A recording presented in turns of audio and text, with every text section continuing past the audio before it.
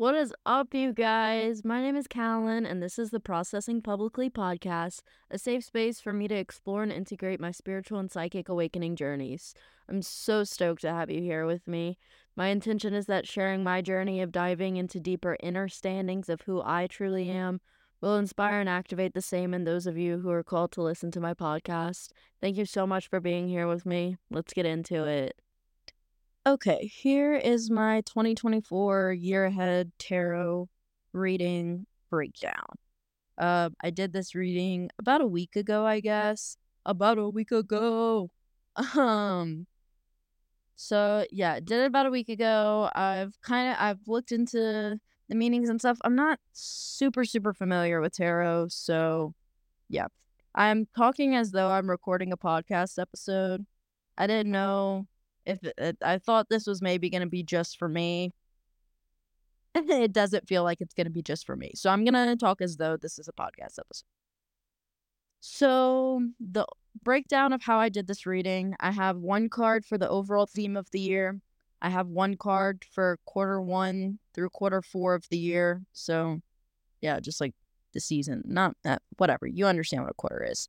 And then under each quarter, I have a card for each month of that quarter. So it's like the overall theme for January, February, and March. But January, February, and March each have their own energy to it. Okay.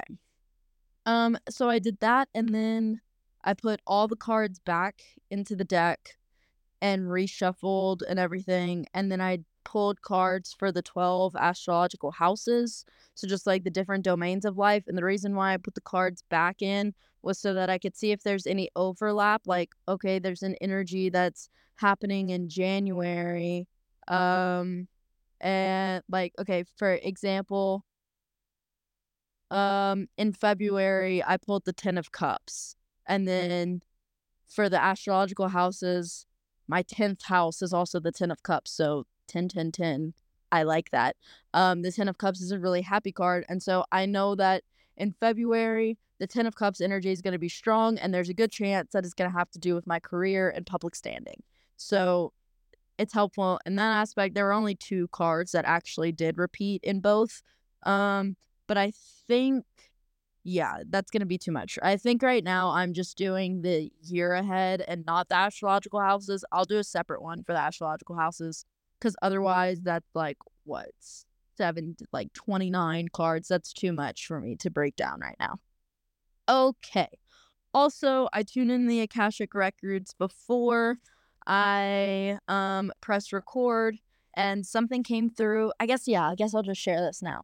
So something came through more about my sort of like soul calling, my spiritual business, that sort of thing.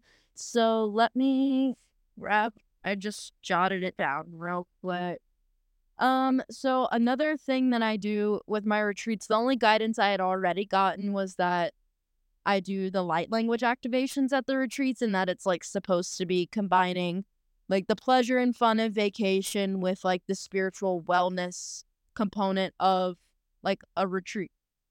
So dance is another. I fucking love going to shows and just dancing. Like, I can just feel my sacral chakra just like boom, fucking bursting. I guess, yeah, that's sacral. I think dance is like the movement component of the retreats, and it's just fun. Like, we listen, it's not all just like spiritual music or whatever. Like, there's some of that, like the pretty, you know, like sound bath type stuff.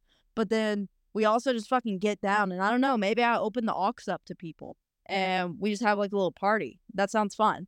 Probably breath work is incorporated as well. I have this idea for chakra balanced meals. Just like the colors of foods correlate with like the colors of the chakra, and they support the chakra. Like, it's not just the color matches or whatever, so it's cute. But yeah, just like chakra balanced meals prepared by professional chefs. It's like, yeah, because we're combining like the luxurious vacation aspect of things. So I want it to be good fucking food, and I want it to be stuff that people have like maybe you've never eaten it before, or like trying new things, which is crazy because I'm not a super adventurous food person, but I can tell I'm timeline shifting because I just fucking said that and didn't even question it for a second. And I've never said that in my life. Um, so yeah, it's just like really good food, really healthy. It like inspires a different level of like how we can make eating spiritual. It's I believe that part of it is like bringing the spiritual into just like everyday life, even if it's not the mundane stuff. Like I'm not called to speak on everyday life in terms of like moms and stuff like that. I don't want to be a mom. I'm not called to all of that. I love the children. I don't particularly love being around them. I'm starting to, okay?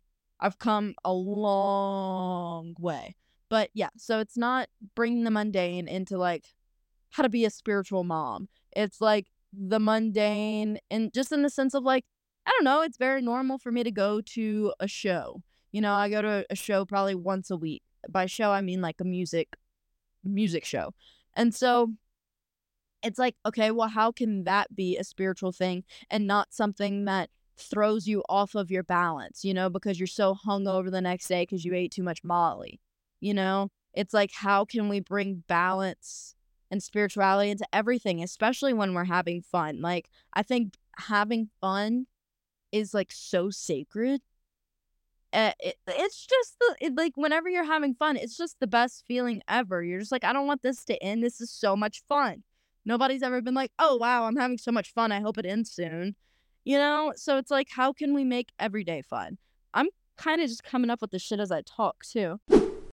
Channeling, Callan. It's called channeling. So, yeah, shop for balanced meals prepped by professional spiritual chefs. Like, they also have a background on the spiritual component of it. Then 1 to 2 days of the retreat is just like exploring, doing excursion stuff. It's like maybe we do breath work in the morning and then we have like a recap at night. Like, we're still doing that sort of stuff.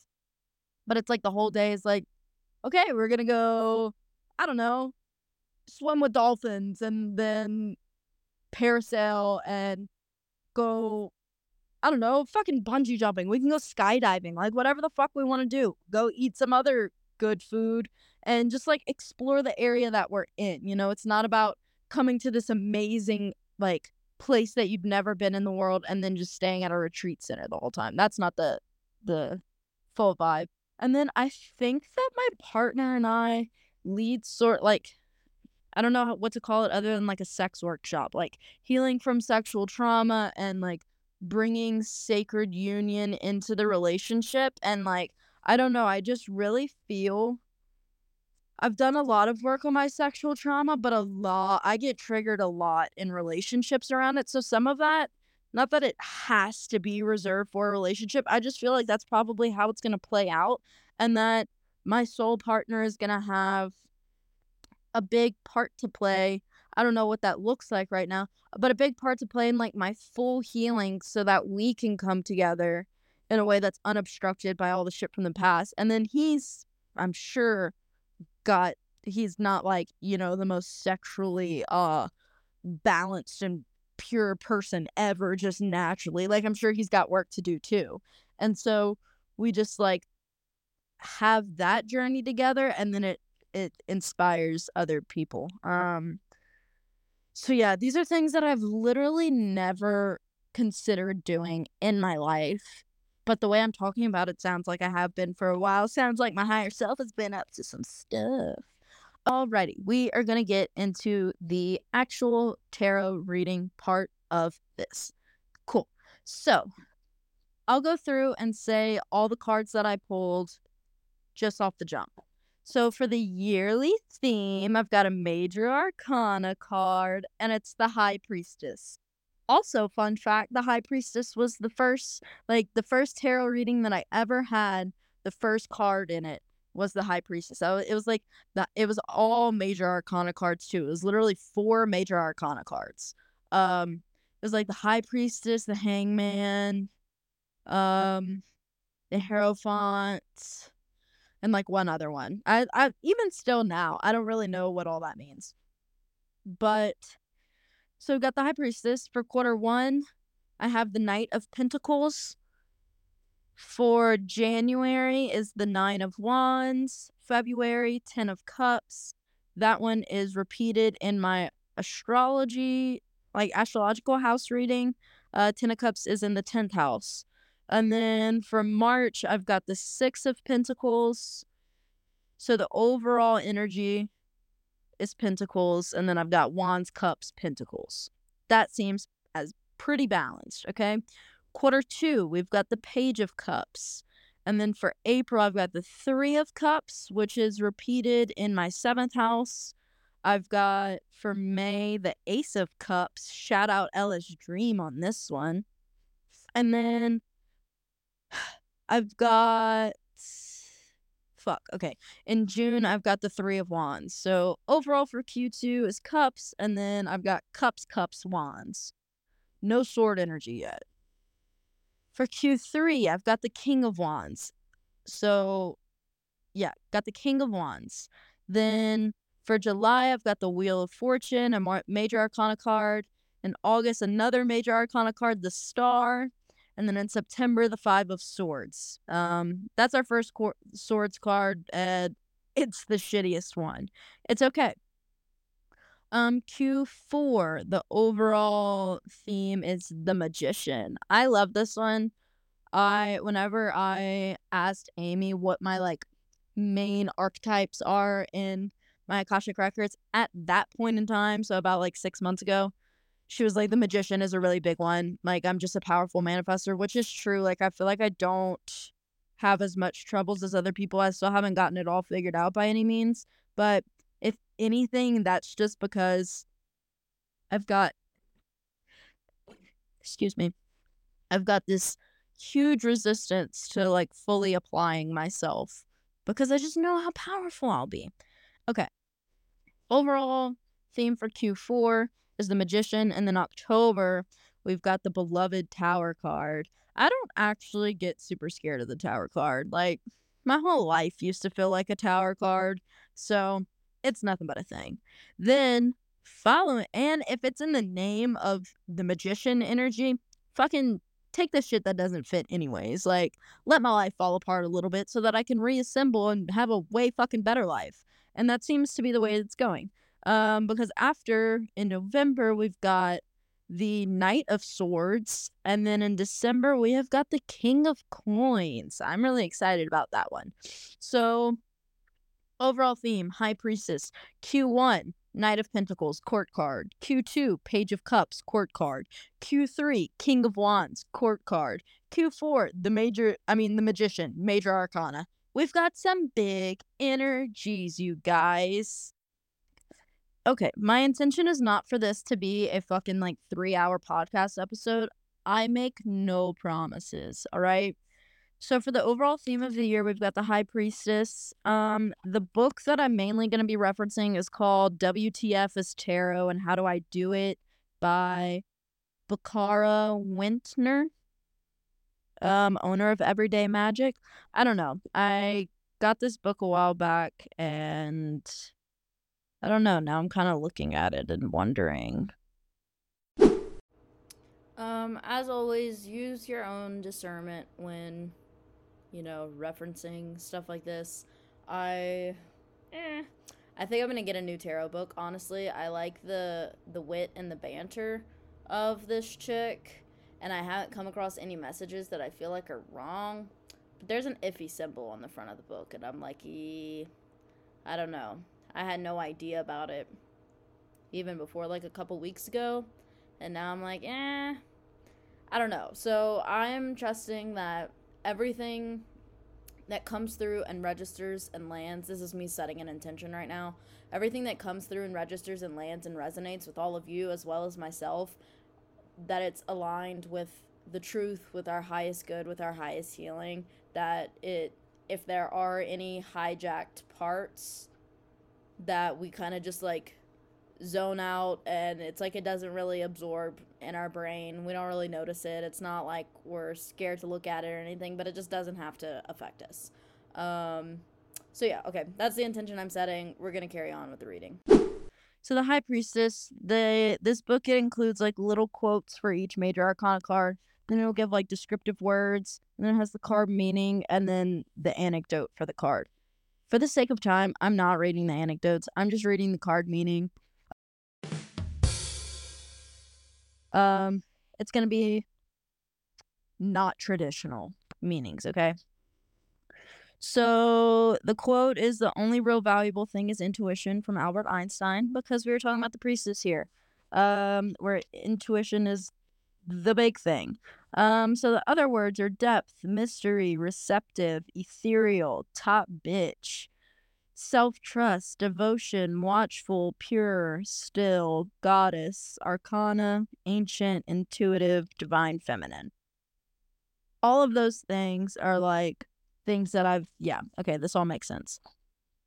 The high priestess is the ultimate initiator into the mysteries, embodying the ancient knowing that lives within us all.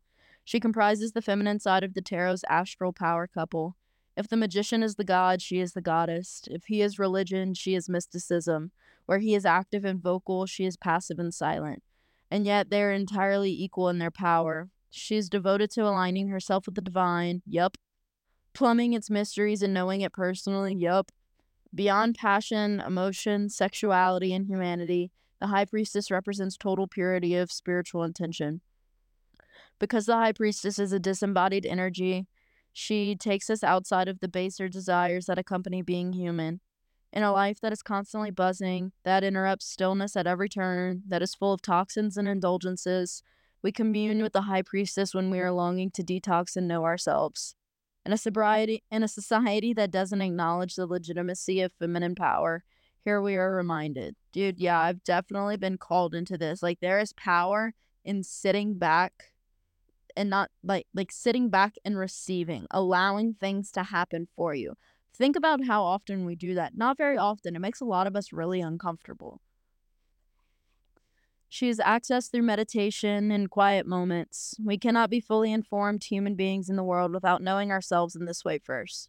Without the depth of the high priestess, the message of the magician is vapid, and he is more trickster than truth. Keep in mind, I have the magician come in Q4, and yeah, so it I don't know. It's like I don't have a very in-depth understanding of the tarot, but just looking at the way that everything plays out, I'm like, this seems very flowy, very much so like a story, and that there's some big things happening leading up to a big thing. It's like, this year I am the high priestess, but I'm also the magician.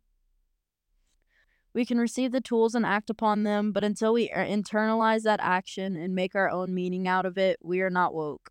I don't really like the term woke. Any kind of spiritual channeling or creative work requires that we have access to this consciousness. Yep.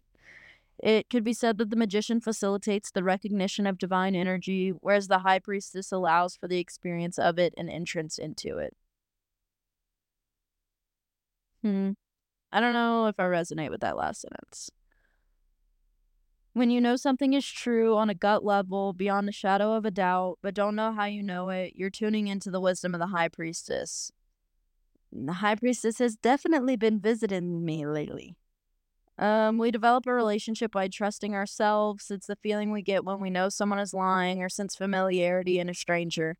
When we doubt our intuition, when we dismiss a feeling as crazy, when we invalidate our instincts, we sever ourselves from the power she offers us. The high priestess doesn't give a fuck that she value wait. The high priestess doesn't give a fuck that she values intention over intellect, because she knows her intuition will never lead her astray. She speaks slowly and quietly, chews her food before swallowing it, and radiates certainty even in her stillness. She's besties with the divine and relies on unfailing connection for her power, which makes her unwaveringly powerful.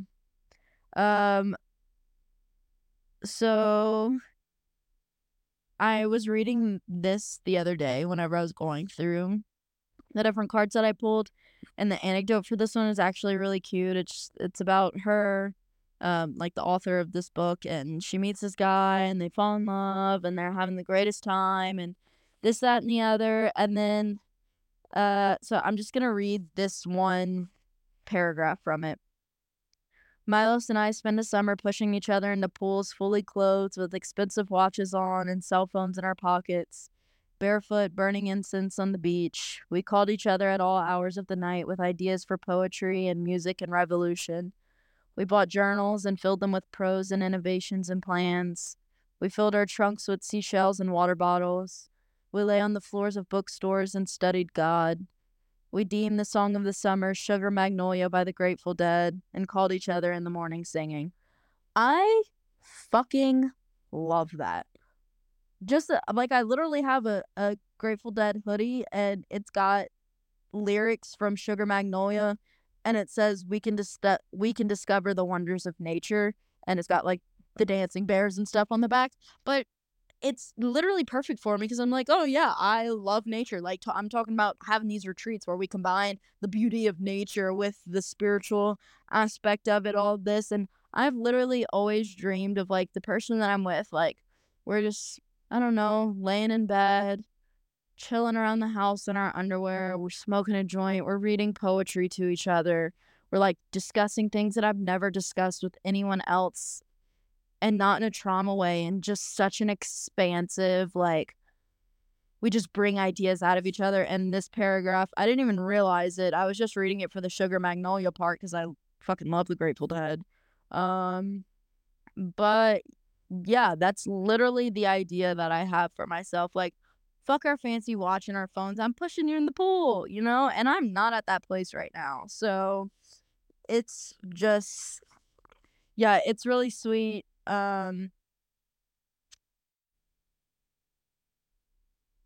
Oh, yeah, I remember this story being sad. So that happens, and then like, they have to go their separate ways or whatever. It was like a summer thing where they met, and he goes back, he texted her, and at the end, he said, "You really are a sunshine daydream," which is from the Sugar Magnolia song.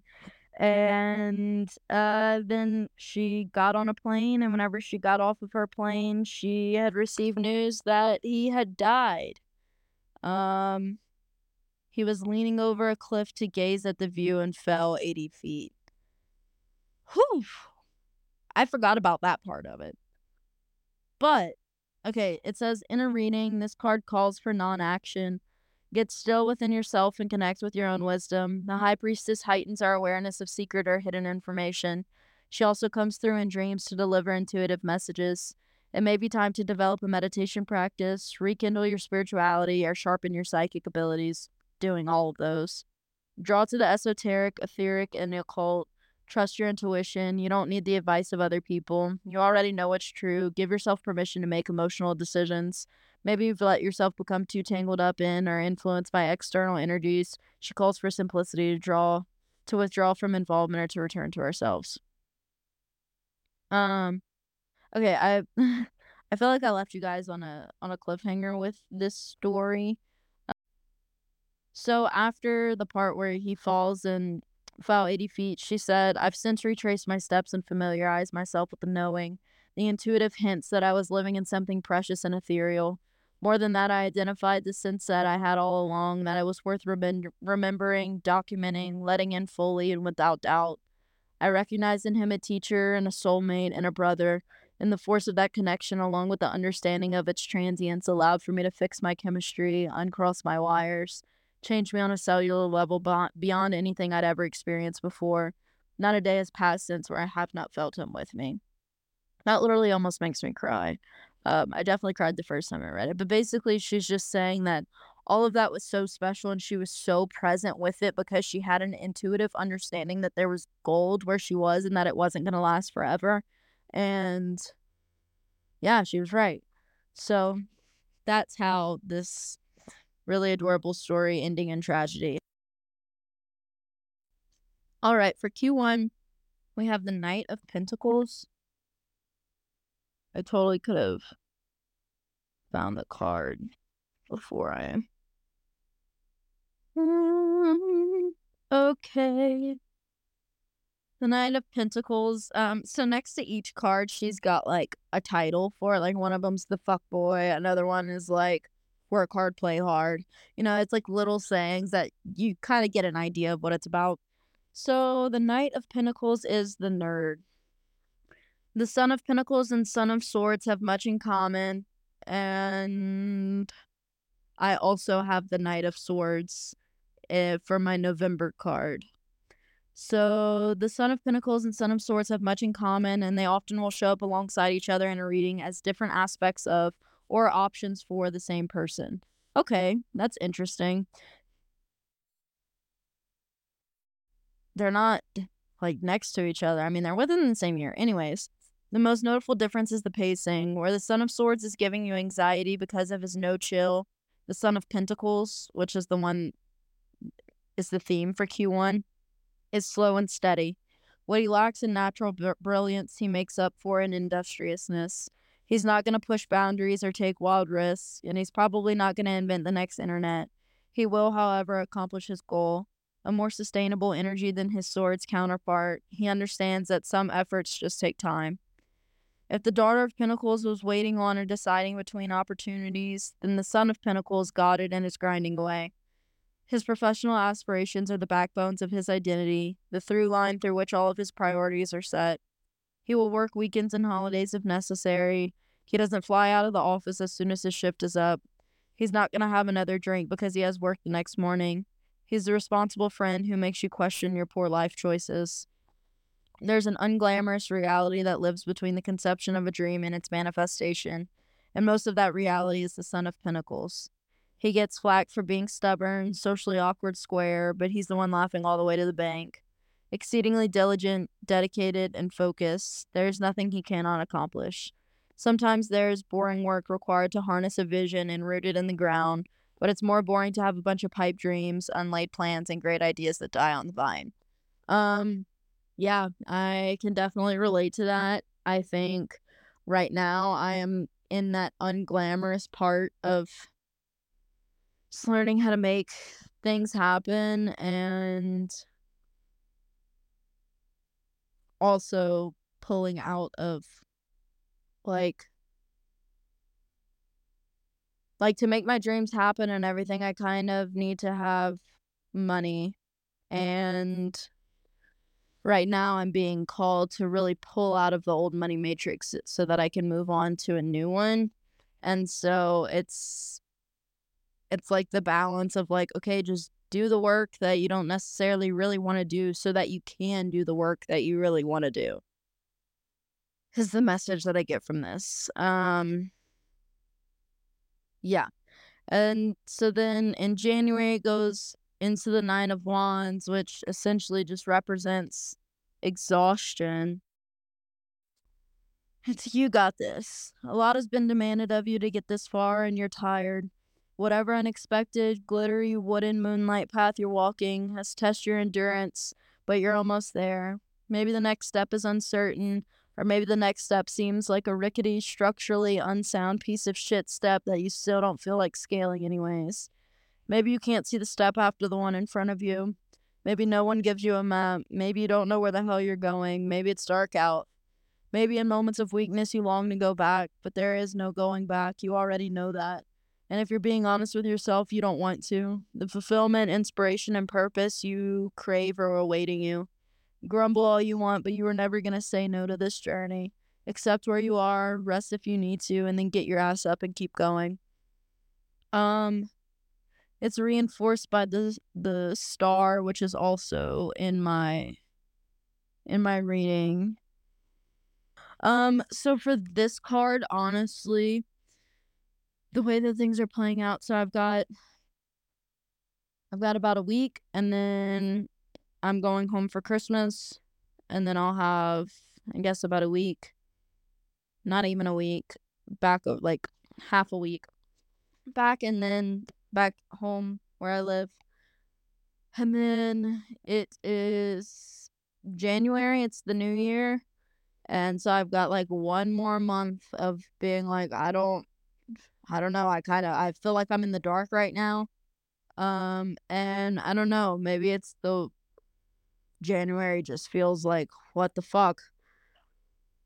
But first week of February, I have a music festival, and then I'm gone, and then I come back. So that's extra expenses for this music festival.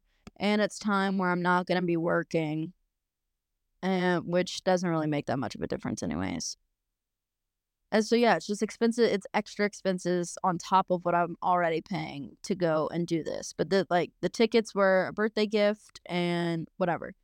Then I come home and then I leave at the beginning of March, or actually at the end of February, for like 2 weeks in Costa Rica. I have to like feed myself. I have to like pay for a shuttle.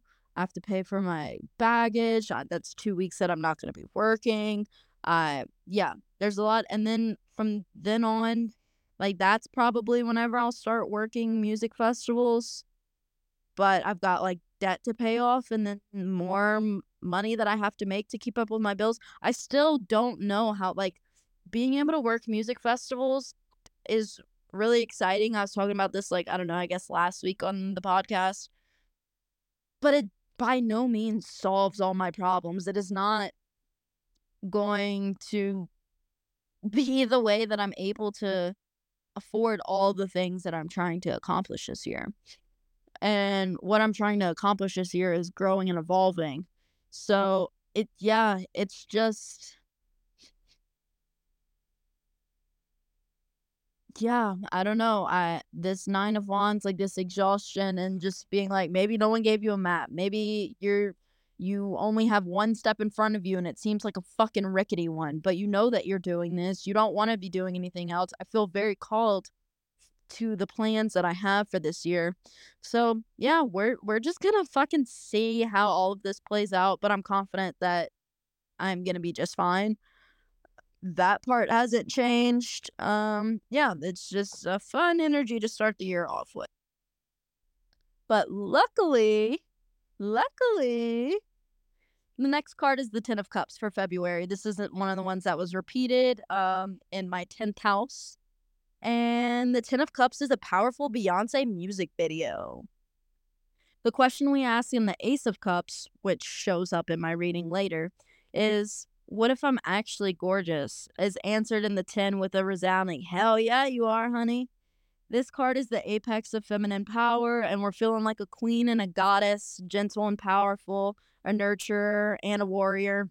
Callan translates into Irish as mighty warrior. Um, Fierce and soft, overflowing and full at the same time. The dazzling, bright, hot stage lights inside us switched on, and we could finally bear witness to our own radiance and magnetism. Thank fucking God. Like, I need, like, a peak, like, a culmination point of, like, I'm that bitch, you know? I've been getting there. But this is exciting stuff. Physicality has no bearing on the effects of this card. Anyone embodying this energy is glowing from the inside out. One of the things I was talking about that I received from my higher self. If you haven't listened, please go listen to the episode. Heard it through the cosmic grapevine. It's a good one. Um, but I was talking about how I have the most radiant skin because I'm just like glowing from within. There's no mistaking this glow. Okay. No amount of highlighter can make you this radiant, and the currency of it far outweighs aesthetic perfection. I literally had that same thought whenever I was like talking about how glowy I am. We know this, we sense it in others, we feel it course through our veins. The precarious happiness discovered in the 9 of Cups stabilizes and grounds in the 10. In this place, we're in the best possible position to give to the world. Thank God. Fortified by an understanding of our value and secure enough to ask for what we need, the 10 of Cups shows us perfect reciprocity, the gorgeous ripple effect of having a big life. It's reinforced by the High Priestess, the theme of my year. Um, let's see. Do I have no? And then 10. Okay. And then it's opposed by the Hermit, which shows up in my astrological house part of the reading. And then also opposed by the 9 of Wands. So yeah, I've got 9 of Wands in January and then the opposing card in February. But it's like the 9 of Wands is like, you don't know what the fuck's going on. You don't know how all this is gonna work. And then the Ten of Cups is like, but you fucking learned how to ask and the universe shall fucking receive. So here you go, baby. Spread your light. Have your fun. Do your fucking mission. And yeah, I just think it's fitting that right whenever my festival season kicks off, that's when that energy is coming.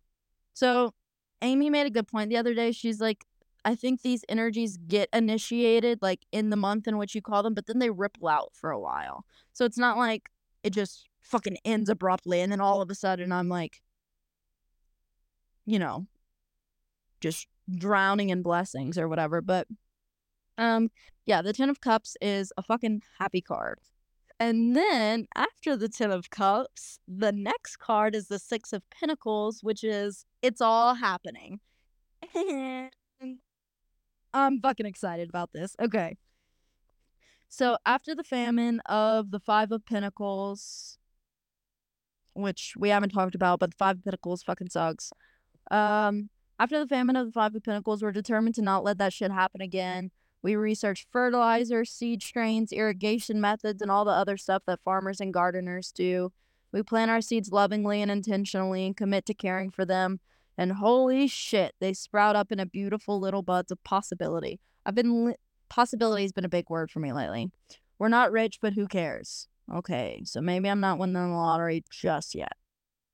We're so in love with what we wanted, of what we started, so dazzled by these miraculous little manifestations that money now takes its rightful place as energy and nothing more. I feel like I'm sort of in that place now.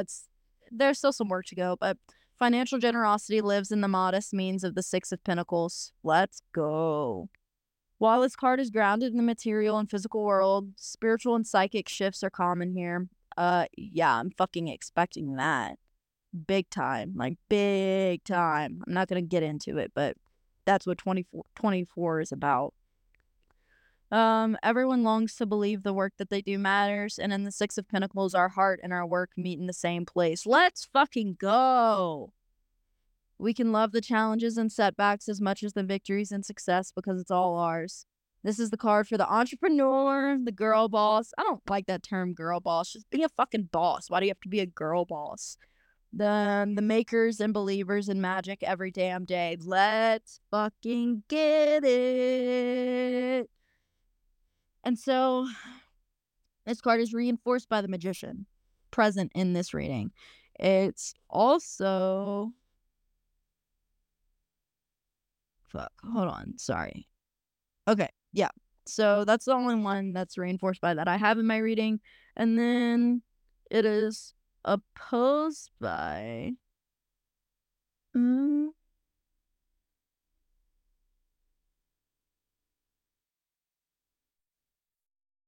it's opposed by none of the cards that I have. Cool.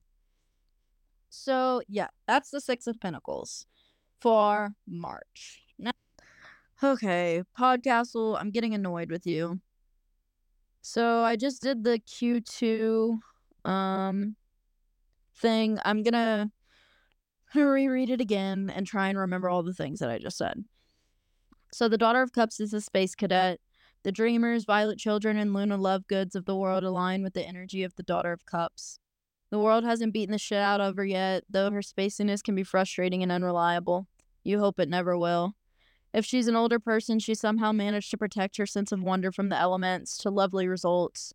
She pursues what she finds to be beautiful and interesting with no real end, a novelty in this goal-oriented and career-motivated world. If you can hold her attention long enough, she will delight you with her proficiency in poetry and literature. That sounds cool.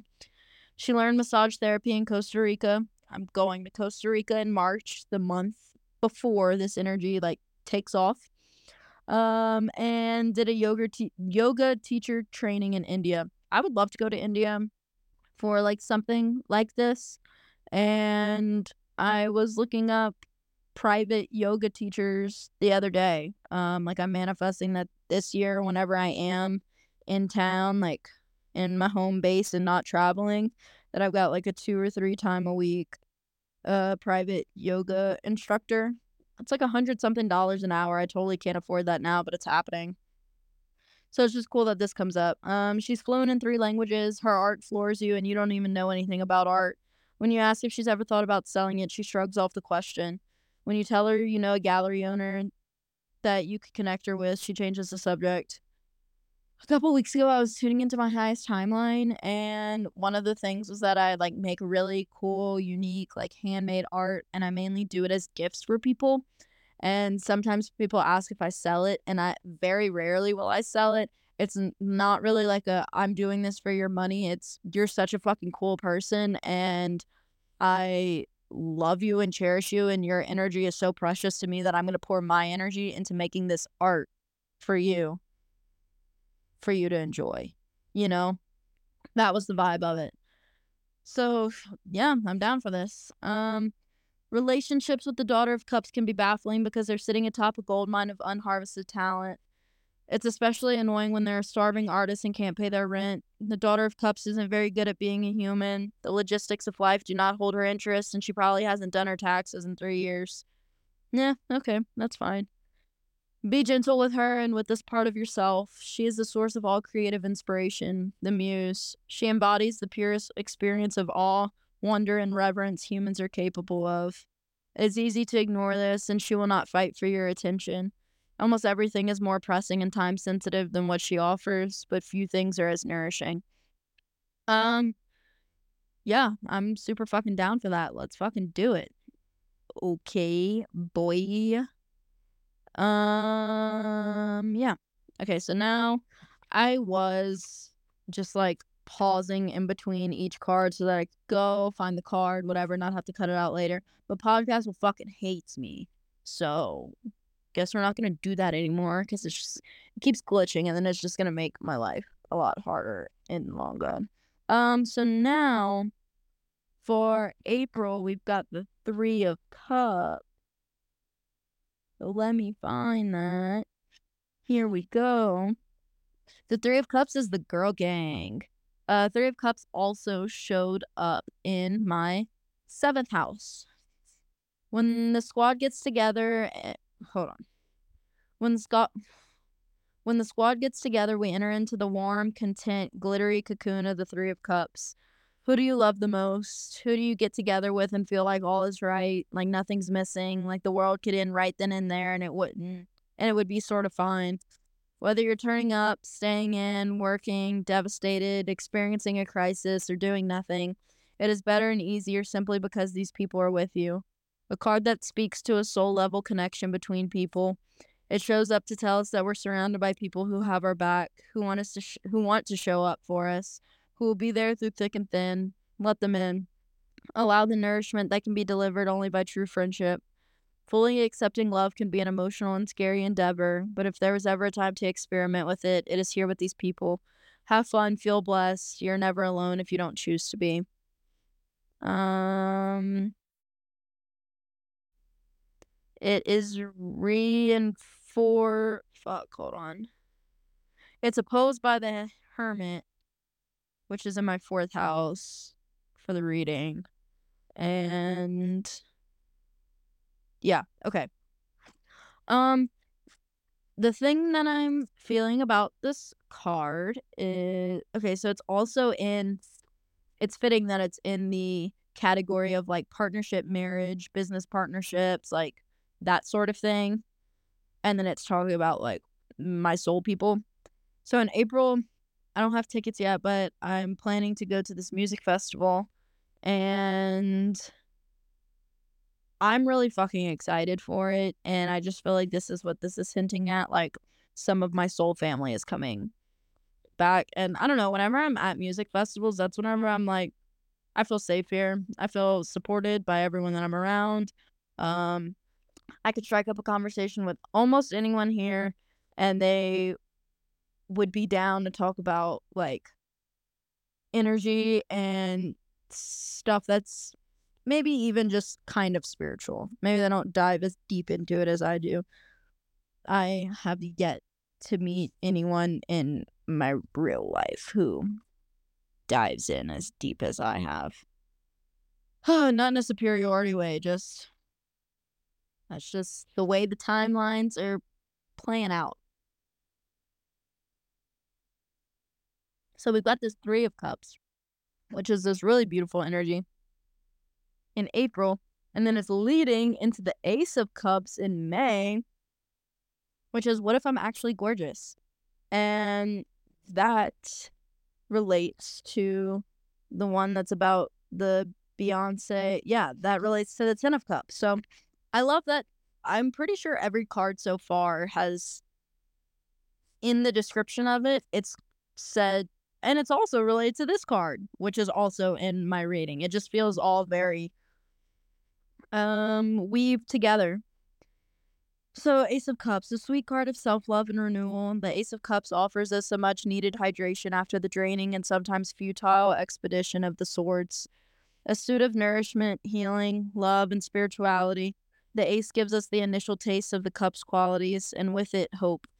In this period of peace, we're urged to look inside and connect with our real needs. The swords unearth the wounded, undeveloped aspects of our psyche. And here we enact the self-care needed to heal. This is the appropriate time to bring in a healer or support system or to consider training in consider training in a healing modality.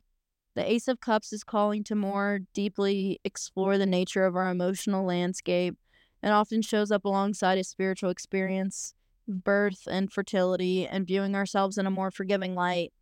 While the Ace of Cups does not signify a romantic relationship, it enables the foundation needed to cultivate healthy connections with others. It's reinforced by the Hierophant, which is in my second house of money and possessions. Reinforced by the Hermit, which is in the fourth house of home, life, ancestry, and lineage. And also reinforced by the Star, which is in my August. It's my August card. And then it's opposed by the Wheel of Fortune, which is my July card. Also opposed by the Five of Swords, which is like the shitty one, in September. And then, yeah. So, okay, so this feels like a pretty relevant energy. And the fact that the Ace of Cups. So, earlier, I shouted out Ellis Dream.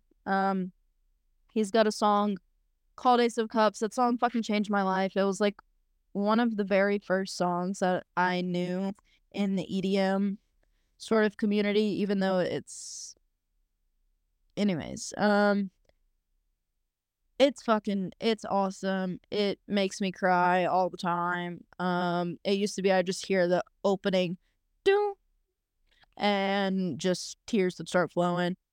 Now it's not so much, but I've listened to it so many fucking times, and yeah, I just recommend it, and I think that it's fitting in May. What festival?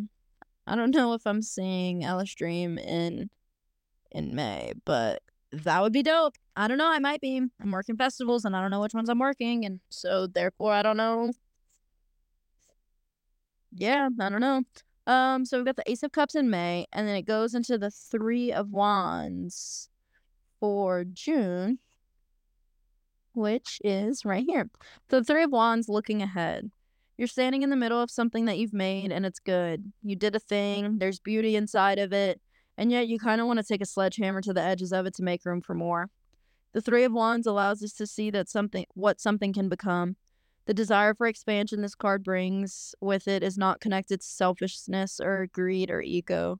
It is born of a transformative desire that is distinctly divine. Whew, yeah. In readings, I see this card connected to flashes of clarity or clairvoyance. I am clairvoyant, so okay, I'm here for that. That seemed, I don't know, maybe this is when like my third eye really opens up. I don't know, it's talking about flashes of clarity. Anyways, where for a moment space and time fold in on themselves and allow us to glimpse something more. It is also the time to re-examine plans we've made that we cannot visualize coming to pass. I just can't see it has merit here. In the Three of Wands, there's a strong possibility we've outgrown something. Do not postpone renovating your house for fear of the temporary disarray of construction. This is not a time for complacency. Follow your desire to lean into the unknown. Inversely, take time to appreciate what you've manifested so far. While having a corporate job wasn't my ultimate path, I needed to first get that job in order to realize I didn't want it. Do not diminish the thing that you've outgrown because it was the very thing that allowed you to grow and then outgrow, that allowed you to grow and then outgrow in the first place. Reinforced by the Tower, which I see in October.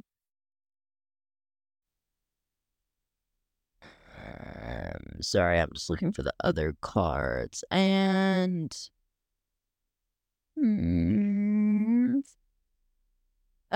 it's opposed by the Devil, which is my ninth house card of mental exploration, long distance travel, and no, nope, and nope. Okay, so yeah, this just feels like it's like, okay, I've had the first half of the year. These are all the things that I've accomplished. I thought that I wanted A, B, and C, but maybe I want like B, C, and D. You know, like I don't think I want A anymore. But I needed A to figure out that I wanted D, if that makes sense. That's sort of the energy that it feels like. Okay, now. Holy shit, we're only halfway through. Okay, the King of Wands.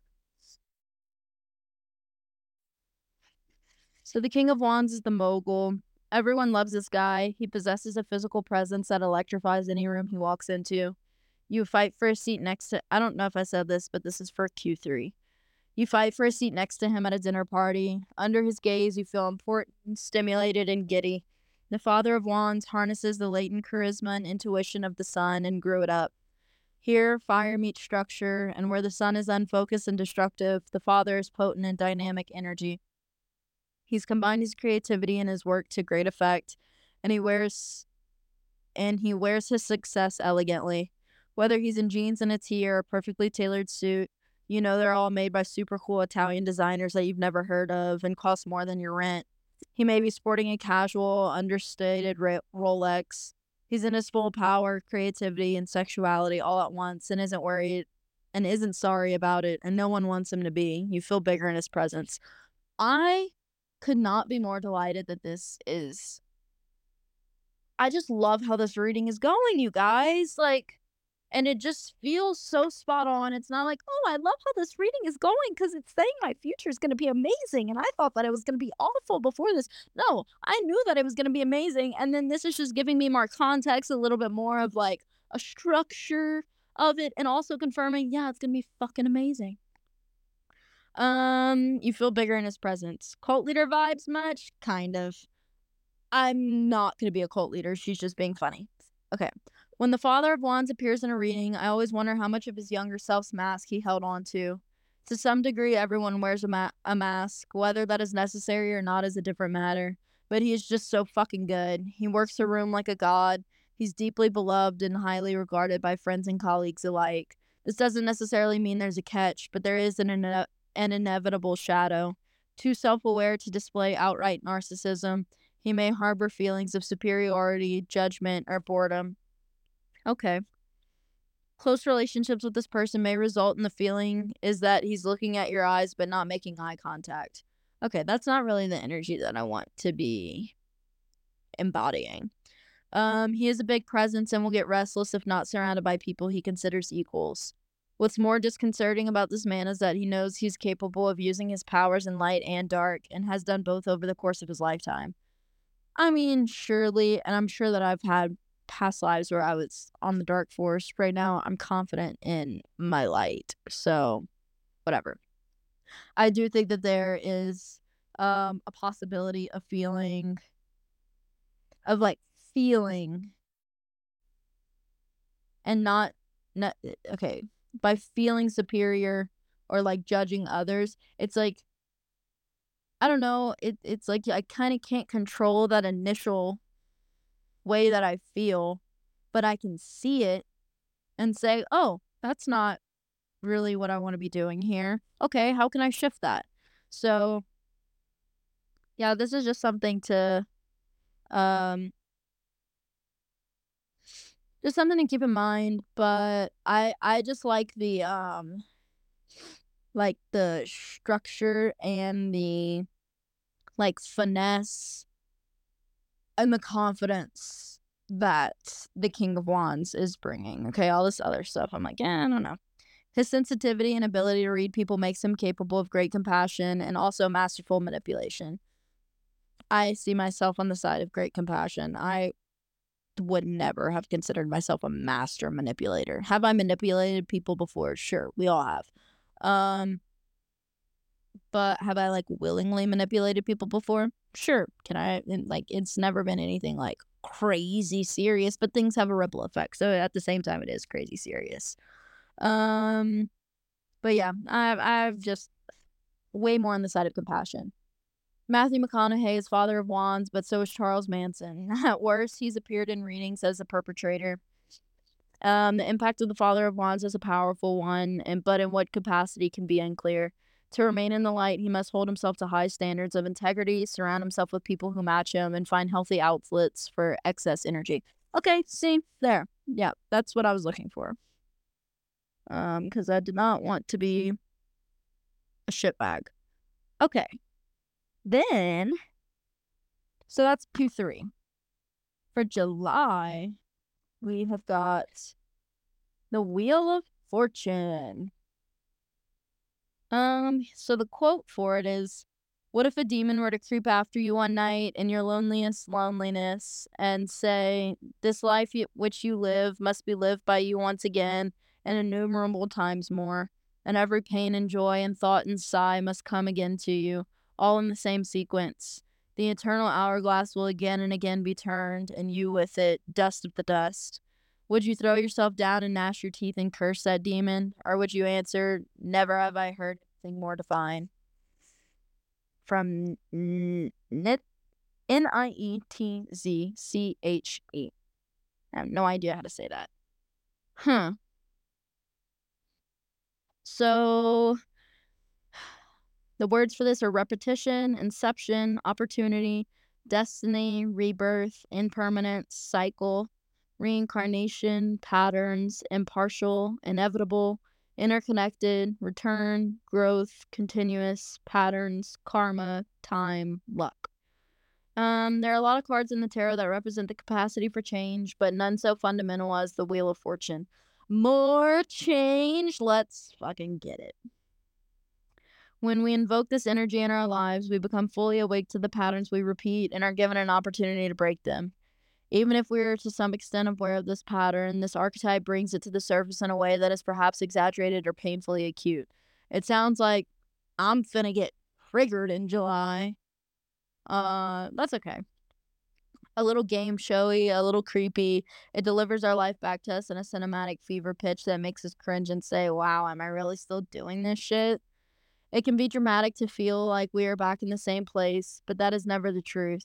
If time is a spiral, we'll find ourselves again and again at parallel points inside it, but each time we do, we are closer to the center. When you arrive at one of these lateral coordinates, you can see the ways you've grown or refused growth, how you're different and what you're capable of now that you weren't the last time. Can you? Will you do better by yourself and others than wait?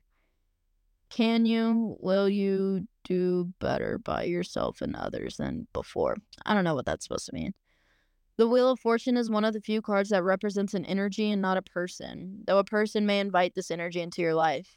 Imbued with revolutionary potential, the choice presented to us in the Wheel of Fortune is rarely an easy one.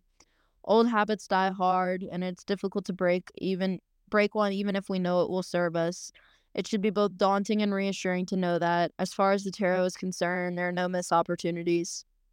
We can willfully ignore the cycle brought to our attention through this card and choose to repeat it. The wheel will land on it again, but when it does, it will be more glaring, with more accumulated consequences and higher stakes. This sounds pretty doomsday-esque, but in truth, we do this all the time. Chronic lateness, bad sleeping habits, unhealthy eating, partying too much. When we fail to rectify these patterns, the Wheel of Fortune may appear in form of a missing an important meeting or outgrowing a favorite pair of jeans. Man, I had to throw away a bunch of my clothes that I used to like because they didn't fit, and it's like I never wore them because they represented a different version of Callan, a much sadder version of Callan. But I really liked them and I had attachment to them and then I had to get rid of them. And I used to not get rid of them, but now I've gotten rid of them. So that feels like a Wheel of Fortune moment in which I did something that I used to not be ready to do, and then now I am. So yeah. Uh More seriously, it may show up as an illness, self-sabotage, or destroying something that we hold dear.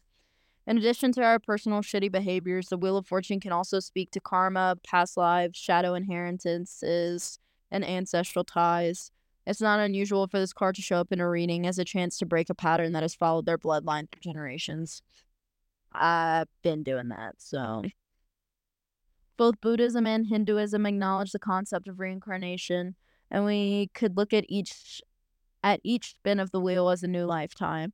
The ultimate goal is not to have to incarnate again, which means getting off the wheel in every way.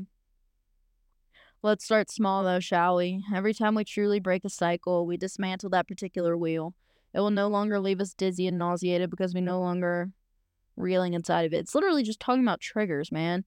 An alternate interpretation could be this card appearing during a time of uncertainty where we look at a gamble and are waiting on the result. If so, there's nothing to do but let the wheel stop spinning and see where it lands. Table your efforts and let the universe do its thing. The Hermit unearthed the patterns presented to us in the Wheel of Fortune. We know ourselves, what lurks in our depths, and what we're better off letting go of.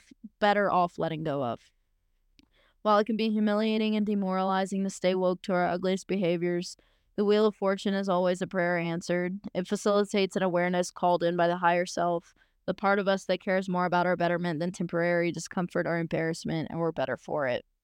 In a reading, karmic cycles, reincarnation, opportunity for major change, invitation to break a pattern, heightened awareness of your behaviors, being tested, waking up for a moment to the inner workings of the universe, the energy of luck, taking a chance, experiencing movement, though you may not be the one controlling the movement, you're in control of how you handle it. Okay. So that doesn't seem as scary and doomsday-esque to me as it can to some people. It just feels like I'm gonna have a really fucking solid first part of the year. It's like it might be a little things are gonna get really good. And then it's like a halfway through checking back in, like, okay, what do I have? Like, what am I still holding on to that I fucking don't need to be holding on to anymore?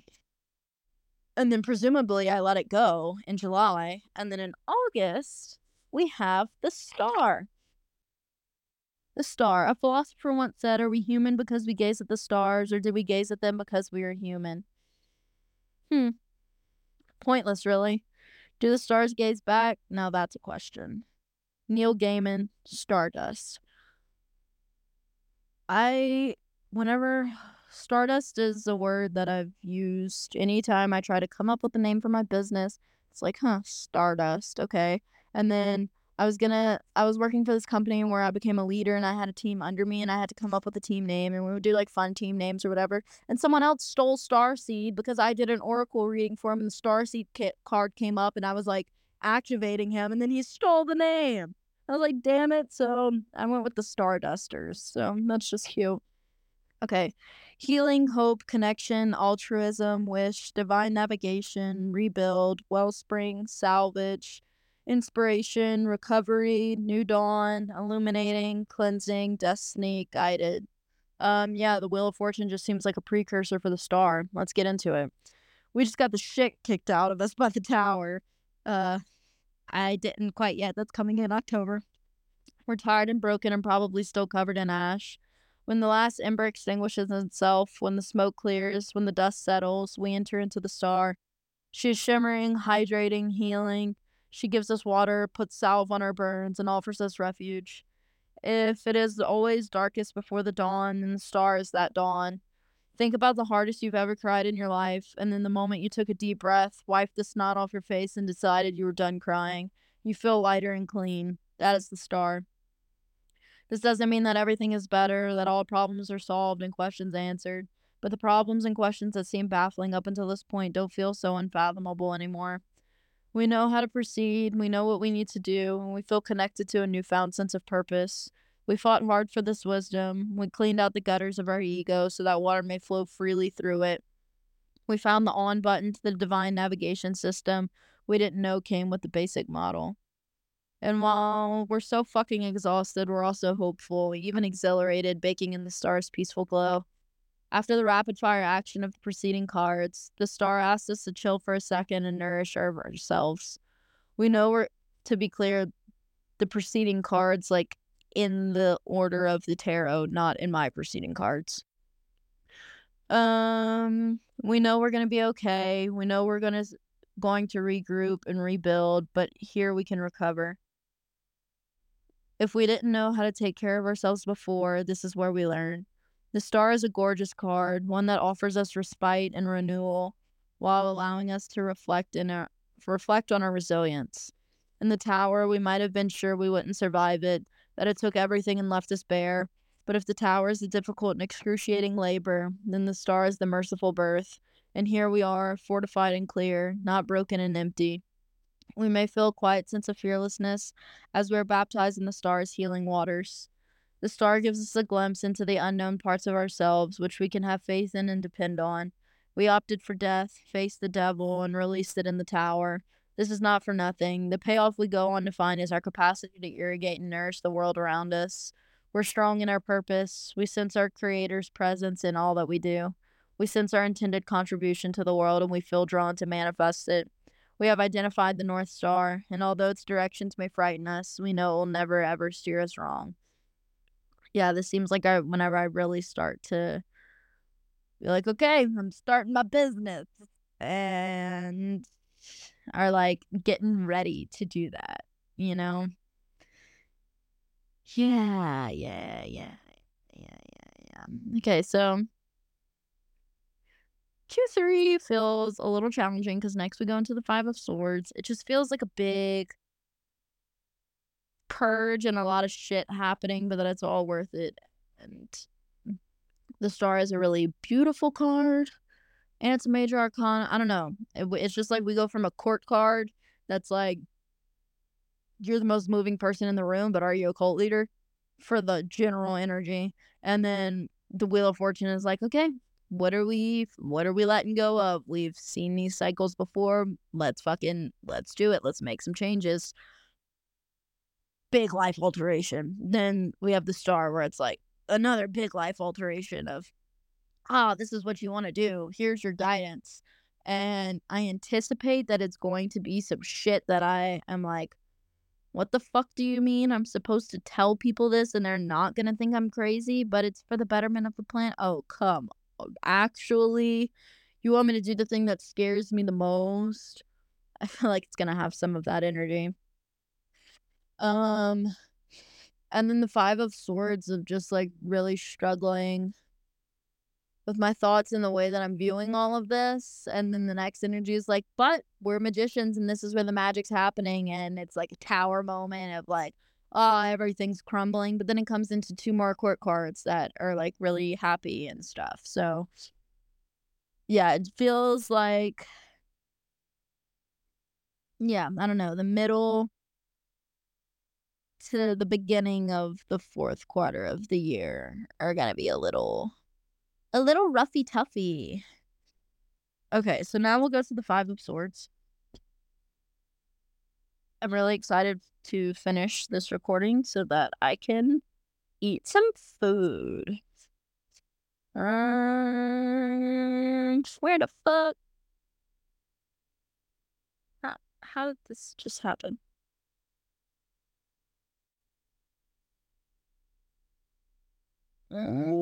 Fuck.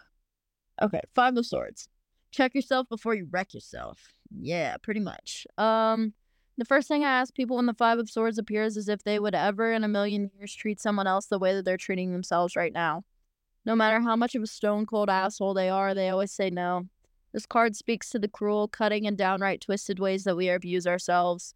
The voice that constantly reminds us that no matter how hard we try, we'll always be a worthless piece of shit, and somehow we've managed to fool anyone who thinks otherwise. That seems like totally like what I was just talking about of, oh, okay, I'm going to start this business and then just feeling like I'm a total fraud and how the fuck am I supposed to get people to believe me? The Five of Swords lets us know that we're in an unproductive and oftentimes dangerous loop of self-harm. There's nothing to be gained by remaining here. Show yourself mercy, ask for help, and run. It's reinforced by the Wheel of Fortune. So, yep, 2 months before. Also by the Devil, which is in my ninth house, of mental exploration and long distance travel. And then, um, it's opposed by the Ace of Cups, which is in my reading.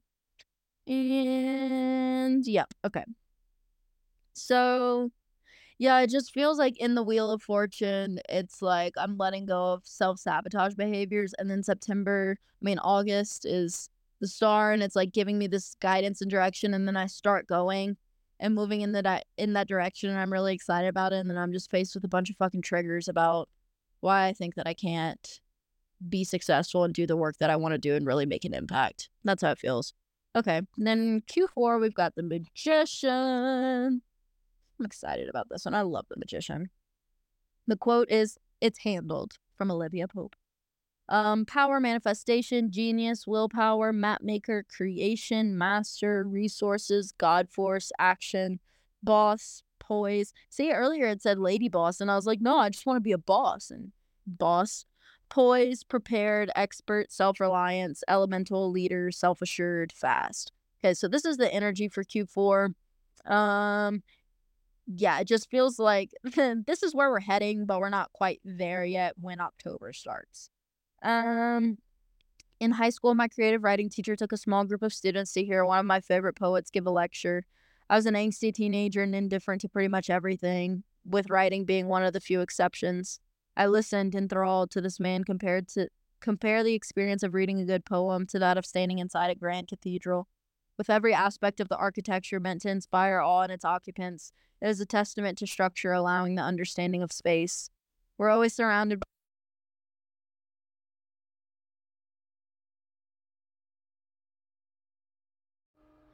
Okay, so Podcastle fucking hates me. I'm honestly kind of considering finding a new platform. I was really happy with it up until yesterday when 3 times I recorded the same thing and they somehow got deleted in different ways every time. I had a 30-minute clip.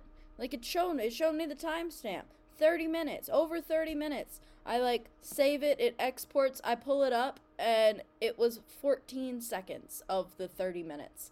Like, what do you mean? It just cuts out of nowhere. So I'm sorry, you guys. I don't know if Mercury's in Gatorade or what's going on. But yeah, okay. So it's the next day. I'm just gonna pick up off on the Magician. I don't actually know where I was at, and then I redid the whole last quarter: the Magician, the Tower, the Knight of Swords, and the King of Coins.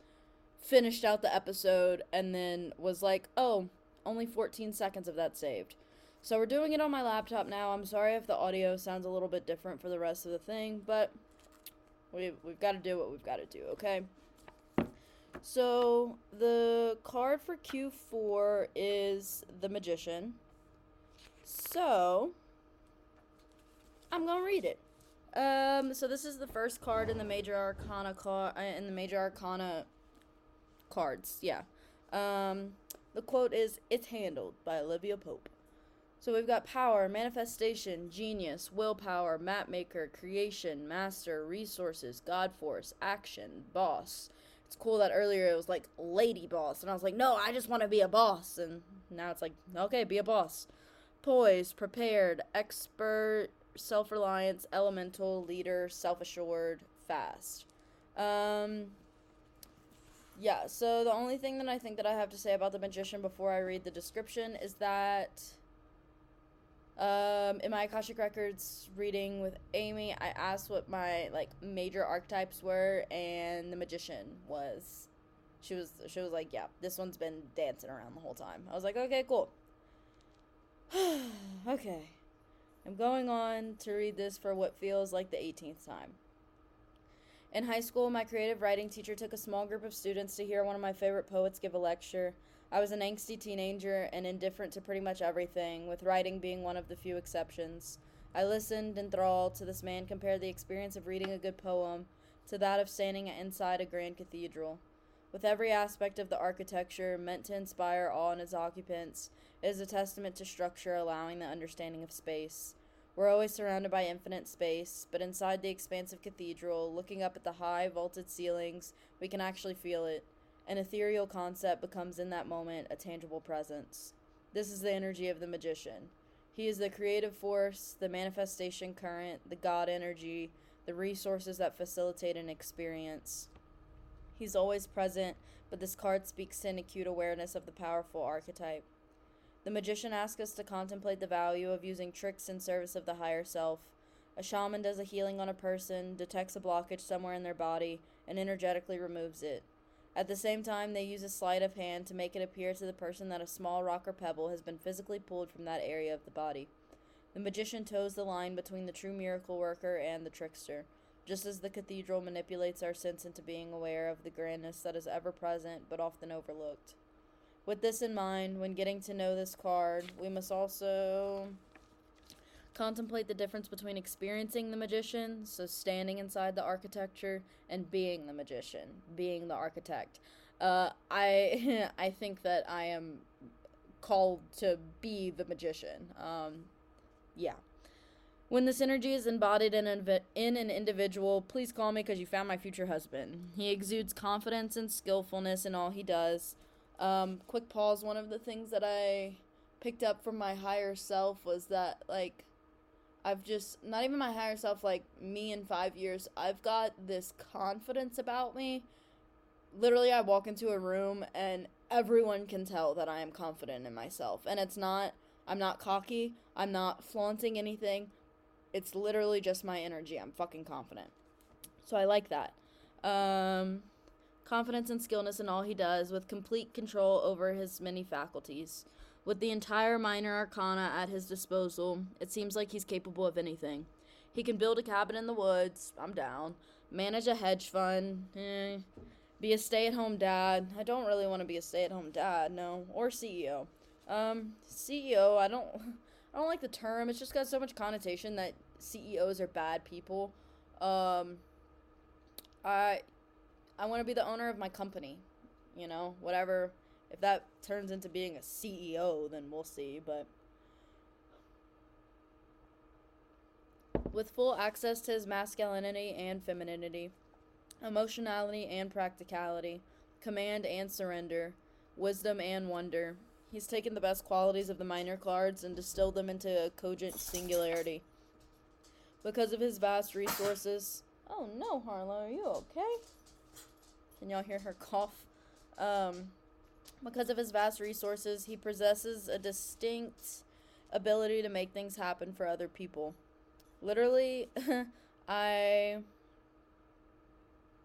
had a friend text me today and was like, or yesterday, and was basically saying, he was like, I think I'm getting evicted from my house today. I'm like, oh, that fucking sucks.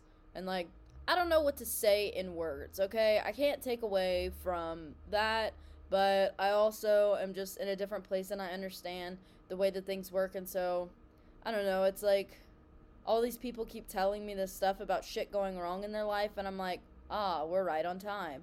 Like, this is just the cycle that's happening, and it's hard for me to not come across as like, oh, I don't care or whatever, but it's all fucking temporary. Like, I just understand a bigger side of things, so I'm trying to work on just, like, not even taking it into the metaphysical can of worms anytime someone asks me for advice, because that's just the lens that I see things through, but instead just, like, trying to convey, like, okay, I see you, I hear you, whatever. But so my friend texted me and was like, yeah, I think I'm getting evicted today, and I took literally like 2 minutes to just be like, ma'am, I don't like seeing this kid suffer, and it's not because it makes me uncomfortable. Like, yes, it makes me uncomfortable, but he's a good kid. He doesn't deserve to be scared, 20 years old and scared if he's gonna have to sleep in a porta potty this winter to stay warm. That's not cool. And it's like I can see he's got a lot of fucking trauma. And so I don't want to save him from that, but I was just like, universe, I was like, I see this kid in his highest timeline. Like, if I win the lottery, it's like, here, you've got a house. Like, I'm not gonna fix his whole life for him, but I would love for him to just have a stable home where he doesn't have to worry about if he's gonna be kicked out. He doesn't have to worry about what dangerous people are in the house that he's staying at. Like, it's his house, you know? So I just took a little minute, and then later on, I was like texting him again, and he was like, it's crazy. He was like, I got a week-long extension on my eviction. I was like, fuck yeah, okay, cool. And he was like, it's crazy how anytime I text you that my life is falling apart, like 10 minutes later, things just magically resolve themselves. And I'm like, well, it's because I'm doing energy work. So yeah, that was cool. I feel like that's one of the reasons why my recording didn't save, because that part wasn't included in the recording beforehand. So, okay, whatever problem you bring to him, he always seems to know a guy or have the specific wrench you need to fix the leaky faucet. His capacity for empathy is great, and his ability to identify a person's needs is effortless. You're all invited to the wedding. So, yeah, I don't know, I'm not a man, but it seems like she wants to marry me. When we experienced the magician, the risk of the fool has paid off. We took the leap and landed on solid ground, and now it's time to take action. That's the thing. The magician is traditionally depicted with all of the symbols of the minor arcana because in many ways he's the dispenser of them. The tools are on the table for you. You will be given what you need when you need it, but the action is yours to take. That's the key thing. It's like I am struggling to figure out how to take action when I don't have money. Like, example, take action towards like doing retreats and shit. And then I'm like, how am I supposed to host a retreat if I have $40? You know? People who are in the energy of the magician are hustling, maybe stressed, very busy, and making shit happen. It's a period of rapid fire, nearly hysterical receiving. Doors are opening all around you. Opportunities are presenting themselves. Your goals are being activated and made possible. In the Fool, we say yes to the universe, and in the magician, the universe says yes back to us. I fucking am here for it. Okay, the anecdote. The week I quit my job, so this is very fitting for me. The week I quit my job, I basically walked around in a state of sheer terror. The first day, I walked into a shop wearing a shirt with a tarot symbol on it, and the woman working there asked me about it. When I told her I read tarot, she immediately invited me to work at an event there that weekend. Those first few I'm a little salty that it just took her one day. I mean, I quit my job, and the next day I found $100 bills on the ground and was given a bunch of weed, but I didn't get a new job the next day. But I don't think that this is how my story was supposed to play out. Okay.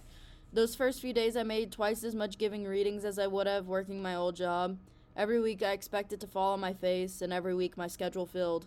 By word of mouth and magic, my practice grew in ways I never could have fathomed or planned for.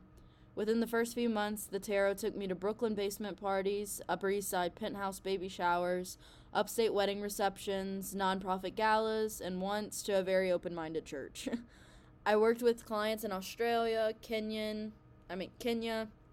London, Chile, Iceland, and Vietnam. I was contacted for interviews, documentaries, podcasts, and at the risk of sounding too meta, book deals. Most of the time, it felt like I was running alongside something growing beyond my control. I was exhausted, exhilarated, overwhelmed, and very, very busy. My social life also disappeared. I repeatedly crossed my own boundaries. My self-care was garbage, and both my boyfriend and dog experienced unprecedented neglect. But there wasn't time to appreciate the success, let alone consider the consequences. My dream was coming true, and I was being invited deeper and deeper into its manifestation. It was all I could do to pick my jaw up off the floor and continue saying yes to the opportunities coming my way. And yet through the surprise and delight and gratitude, there was something else, a knowing, a bone-level understanding that I had clicked into something that was right beyond what I could comprehend at the time. I felt more competent, more capable of embracing this expansion than I ever felt of anything else in my life. I felt myself working with the magician as much as he was working for me. All my energy, every resource I had, went to keeping up with this wild ride. Yeah, I'm down for that. Give me a roller coaster. Who gives a fuck? Okay, it is time for action, most likely of the rapid-fire, borderline batshit variety. Buckle up and get ready to work. The magician engulfs us in an intense creative energy. Everything we want is available to us in this space. Utilize both your skills and resources at your disposal to achieve success. He points to the efficacy of intention setting and shows our ability to manifest. I've been setting intentions a lot lately. Like, even I've just been like struggling to sleep and stuff. And yesterday, I figured out a bunch of money shit. And so I was like, I just set the intention that in my sleep, all of that was going to integrate like flawlessly, and that I was gonna sleep well. And that happened. You know, I woke up, I kind of feel like a different person. Yeah, okay. The magician lends itself to feeling competent and capable.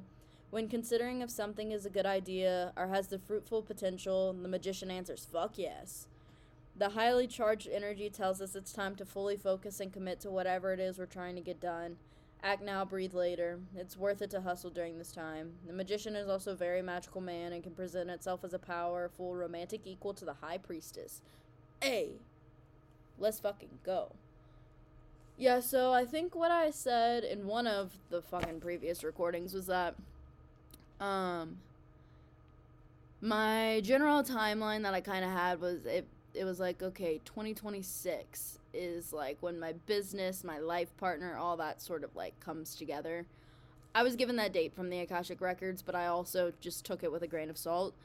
And I'm starting to think 2025 is more like it. Like 2024 still doesn't feel like the year where like I've got my person. Like, I don't know, I'm not ready for my person yet. Like, I'm having fun being my own person, doing my own thing, not being like, hey, what do you think about me being gone for half the year next year to like do blank, blank, blank. You know? Like, I wouldn't be doing that. If he couldn't come with me, then I wouldn't be doing that. But if he came with me, then it would be a different experience than if I, like, did it on my own and had to face the challenges and shit. You know? So, okay. For October, we've got the Tower. So the quote is, enlightenment is a destructive process. It has nothing to do with becoming better or being happier. Enlightenment is the crumbling away of untruth. It's seeing through the facade of pretense. It's the complete eradication of everything we imagine to be true. And this quote is from Adyashanti.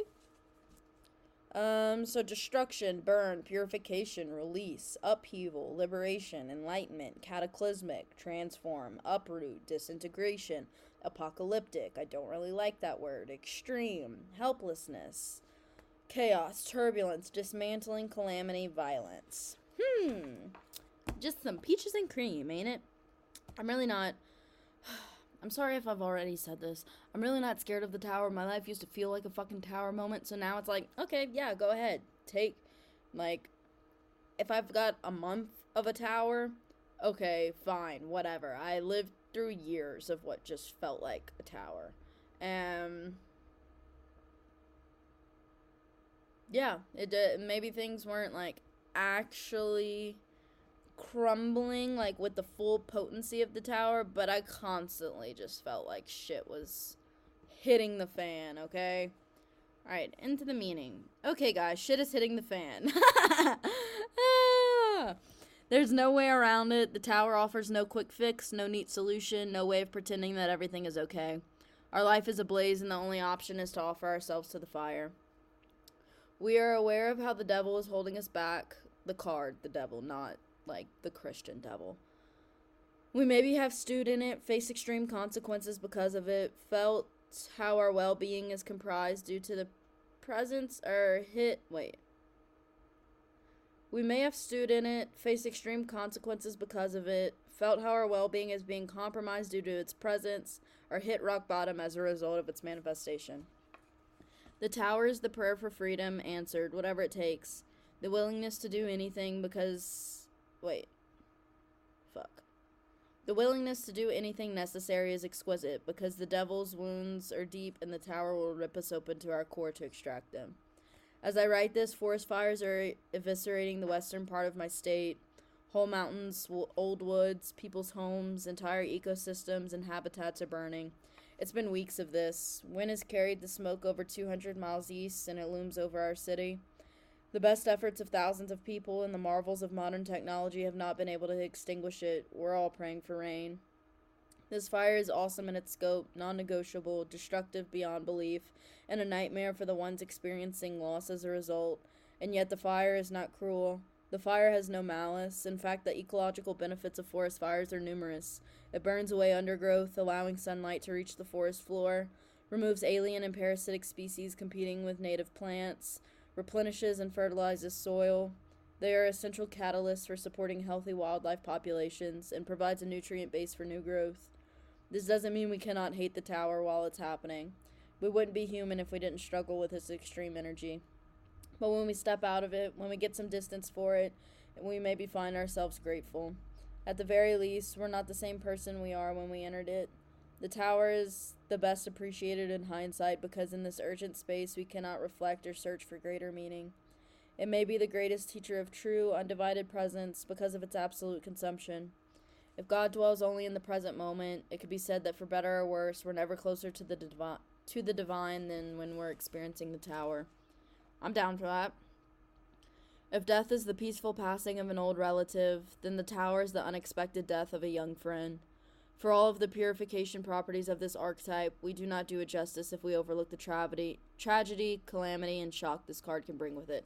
Okay, yeah, that's not what I'm trying to do by saying I'm down with it. I'm just recognizing that presumably something is going to have to fall away that is not in alignment with like my highest timeline, which is always evolving. And so it's like I accept that sometimes tragedies happen and sometimes shit really needs to break us open in order for things to happen. I'm not just being like, yeah, bring the shit show on. I'm excited. I'm not like excited for it. I'm excited for the transformation of it though. Even the staunchest believers in everything happens for a reason will have their faith tested in the tower. So, yeah, exactly what I was just saying. Like, I don't think I'm above that just because I've got a lot of tower experience. It can show up in ways that feel inexplicable, unfair, and impossible, and yet it's not the end, and there's a greater light ahead as we move on to the final cards of the Major Arcana. Seneca the Younger said, "Fire proves gold, adversity proves men." And in the tower, we walk through the fire. Whether we entered willingly or were forced in kicking and screaming, the effect is the same. It scorches off everything flammable, all that did not truly belong to us. Everything false is destroyed, and we're only left with ourselves. Okay, here's her anecdote. There are a few rules in rehab. Actually, there's only two. While in rehab, don't sleep with any of your fellow rehab inmates and don't do drugs. Considering most people come to rehab with fried brains and ruined psyches, I appreciate them keeping it simple. However, I was incapable of following even these basic instructions. It took approximately a week for me to hook up with your friendly neighborhood heroin addict, and it took 2.5 for me to go over to Jenna's house and drop acid with her. If you've ever done acid before, first of all, good for you. And second of all, the effects can last up to 12 hours, and I was in hell for every single one of them. That sounds fucking... No thanks. No thanks. I've had scary moments during trips, never 12 hours of it. You know, and like I've had 12-hour trips, you know, so it's not... Yeah, no. Fuck that. I resolved to be substance-free for the duration of my rehab program to show everyone that I was so fine and totally not addicted to drugs and could stop whenever I wanted. And there I was, lying on the floor of her basement, tripping absolute balls and waiting for it to end. When it finally did end, I drove home. It was a snowy December morning, and so bone-chillingly cold outside that I could feel it creeping into the windows even with the heat on full blast. Who did I need to lie to? What did I tell my parents to explain me getting home at 7 a.m., an hour I was, and still am, rarely awake for? How did I hide this from my rehab? I went through it in my head. Acid doesn't show up on a drug test. I crafted a passable lie to tell my parents. No one needed to know this happened. It could just be another fuck-up, another lie, another thing that I had to lock up in the box of secrets I carried around with me. I was so tired, so broken, so short-circuited from the nightmare of the evening's events, I planned on going home and sleeping into the next morning. Less than a block away from my house is a train track, and as I pulled up to it, the crossing guards came down. I cursed the gods and hoped it wasn't a freight, but nothing came, at all, for well over 30 minutes. The gate stayed down to protect us from a ghost train that never came. I'd already been arrested, kicked out of school, and forced into rehab. Before that, I'd lost weight, friendships, and the perfect GPA that mattered to me so much in school. My writing was at a standstill, and my college applications were in jeopardy because of the legal trouble I found myself in. The tower went into effect before this exact moment, but in that car, that freezing morning, a block away from home, I finally felt it. I didn't want another secret to keep, another lie to tell. I didn't want it to be like this anymore, and all of a sudden, for the first time, it was apparent that I didn't have to be. Everything would have to change, but it could be different. Everything did change that morning. It marked the beginning of a 7-year period of sobriety and an exorcism of the dark thing in me. It has not returned since. In a reading, major disruption and upheaval, shit's going down, sudden change, being brought to your knees, humility, humiliation, spiritual awakening, a massive energetic release, explosion or outburst, annihilation of the ego, destruction of the false self. The thing in question is not long for this world. It's meant to burn. Crisis, tragedy, freeing yourself from something at all costs, a burst of awareness, a realization that requires dismantling your current reality. So, yeah, I think that pretty much explains itself. This sort of feels like an unavoidable, like there's certain energies where it comes through and it's like, okay, it's kind of like a warning sign, like, don't become this guy, stay on top of your wits so that you don't become this guy. And then there's certain ones that are just like, and this is gonna happen regardless of how good of a person you are. And that's the tower. To me, at least. I don't know. Don't take anything that I'm saying as like tarot truth. I mean, I'm not lying to you intentionally, but you get what I'm saying. And now we are on to November. So the Knight of Swords, another court card. I've literally got 5 court cards in this reading. And 5 major arcana cards. And then, yeah. Okay. The Son of Swords, the aggro. This card brings to mind a dude like Steve Jobs or Ari Gold. Great accomplished men, geniuses with absolutely no chill. Being around someone in this energy is hard on the nervous system because he's in a state of constant movement, ever charging full ahead at full speed. Intensity is not a negative characteristic, but the type displayed by the Son of Swords can feel a little bloodless. It does not translate to the tireless efforts of a passionate individual, but rather to the militant force of a soldier. Okay. This could be due to the fact that his brilliance is more technical than artistic, but either way, he's not what you call a people person. He's scary and intimidating and makes others uncomfortable. He might be the friend you feel like you have to invite to a party, but secretly hope that he doesn't come. Being well liked is of little consequence to the Son of Sword. He's singular in his focus and urgent in his mission. His bravery can be seen in the way that he pushes boundaries of his own endurance and of the field he works in. The demands he places on himself are extreme. His standards are in a category of their own. He's not interested in perfection because that's a pre-existing paradigm. He wants to go beyond what has been done before. He shares the quality of obsessive thinking with the Daughter of Swords, but where she internalizes it, he represents its outward manifestation. His insane expectations make him a difficult, if not impossible, person to work with colleagues often feeling freaked out, diminished, or alienated. Team player is not on his list of special skills, but he also made Apple. The mystery of the Son of Swords is what motivates him. A love of discovery, a desire to prove himself, unemotional and indifferent to the point of others, it seems unlikely. Maybe he's driven by the need to make a contribution, or to know what he's capable of.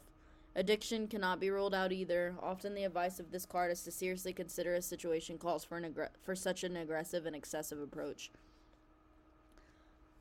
In a romantic capacity, one must wonder what it might feel like to be the focus of his gaze. Personally, I'd swipe left. He's the stuff of clingers and stalkers and gives off some serious SVU realness. A balanced relationship will not occur here, and he tends to attract partners who are either insecure and enjoy being worshipped, or are heavily guarded because he has no problem ignoring boundaries. If you're waiting for someone to come and break down your walls, it's this guy. Careful what you wish for. The challenge of the Son of Swords is to better know himself and his motivations. His energy stabilizes if he can infuse his intense nature with passion and purpose, and defuse it altogether when the situation calls for it. Yeah, so this feels like one of those warning cards, like, oh, your life just fell apart, now you're trying to pick it all back together? Okay, well, don't be a fucking Nazi, okay? Don't, we can still be, like, graceful and excited to like move on, but I don't have to. It's like it feels kind of like the energy of 2020 when everyone, including myself, was a social justice keyboard warrior, and we just thought that, it's like I had really good intentions through all of that, but yelling at people and being like, you fucking suck, you're the problem, that just makes the problem even worse. And it took me a little bit to realize that, but that's okay. We've realized it. So yeah, that seems like all for the Knight of Swords. Okay, and last but not least, the King of Coins for December. If you were still here with me, you are a fucking real one. Okay, King of Coins, the sugar daddy. I'm down for that. I don't actually want a sugar daddy, but I want someone who gives me money for being cute. Okay. The card of CEOs, sugar daddies, and presidents. Wealth is the defining characteristic of the Father of Pentacles. And not only is he rich, but he's been rich for long enough that he no longer freaks out about the fact that he's rich. He's chillin'. He doesn't walk into his handsome study and marvel at the rows of leather-bound first editions. He doesn't pour himself a scotch from the crystal decanter on the marble table and giggle because he's not drinking cheap whiskey out of the bottle anymore. He's settled comfortably into his abundant reality. Ooh. An older masculine, he's probably past the height of his career and enjoying the fruits born from a lifetime of hard work. His distinction, authority, and prosperity are a given. He wears it loosely and with ease. I don't know if I am becoming the King of Coins, or if this is just, if like another person who is the quote-unquote sugar daddy is popping up into my life, or if just the energy of like, you're provided for, you're fucking, like, it's kind of old news that I manifest a lot of money, is maybe what it feels like. For the Father of Pentacles, to love is to provide for, and a father figure like him means that you will never go without. If you can't make rent that month, if you really want to take that vacation, if you decided to go back to school, you are covered. Can we get that in January? Under certain circumstances, he may draft a document detailing the interest-free loan and proposed payment plan. That is for your sake, not his. His satisfaction with his life comes from the work that he puts into creating it, with money being only one of the many byproducts. Is it important that people he loves both feel supported and appreciate the value of an honest day's work? Because of his strong connection to the material world, the Father of Pentacles will falter if the physical resources are compromised. Ill health, financial hardship, or family problems will all threaten the foundation of his sturdy masculine. In cases like this, he risks collapse if he does not reach for the immaterial. Emotional support and spiritual connection open doors for further development and expansion. I don't think I have to worry about being spiritually connected. I don't know, maybe after that tower moment it knocks me off my game for a little bit. Okay. So there is my reading for the year. Thank you guys for listening. I hope that, I truly do hope that this served you. If not, thanks for listening to what my year is going to be like. I think it's going to be pretty fucking dope. Y'all are going to be hearing about it a bunch. I'm probably going to reference this reading a lot. So if you listen to this, then cool. You're already ahead. Okay. I don't think there's anything else. I appreciate you for being here with me. Thank you for listening to the Processing Publicly podcast. I hope that you have an amazing day, an amazing week. I hope that you know that you're pure magic and that you know that you're exactly where you need to be.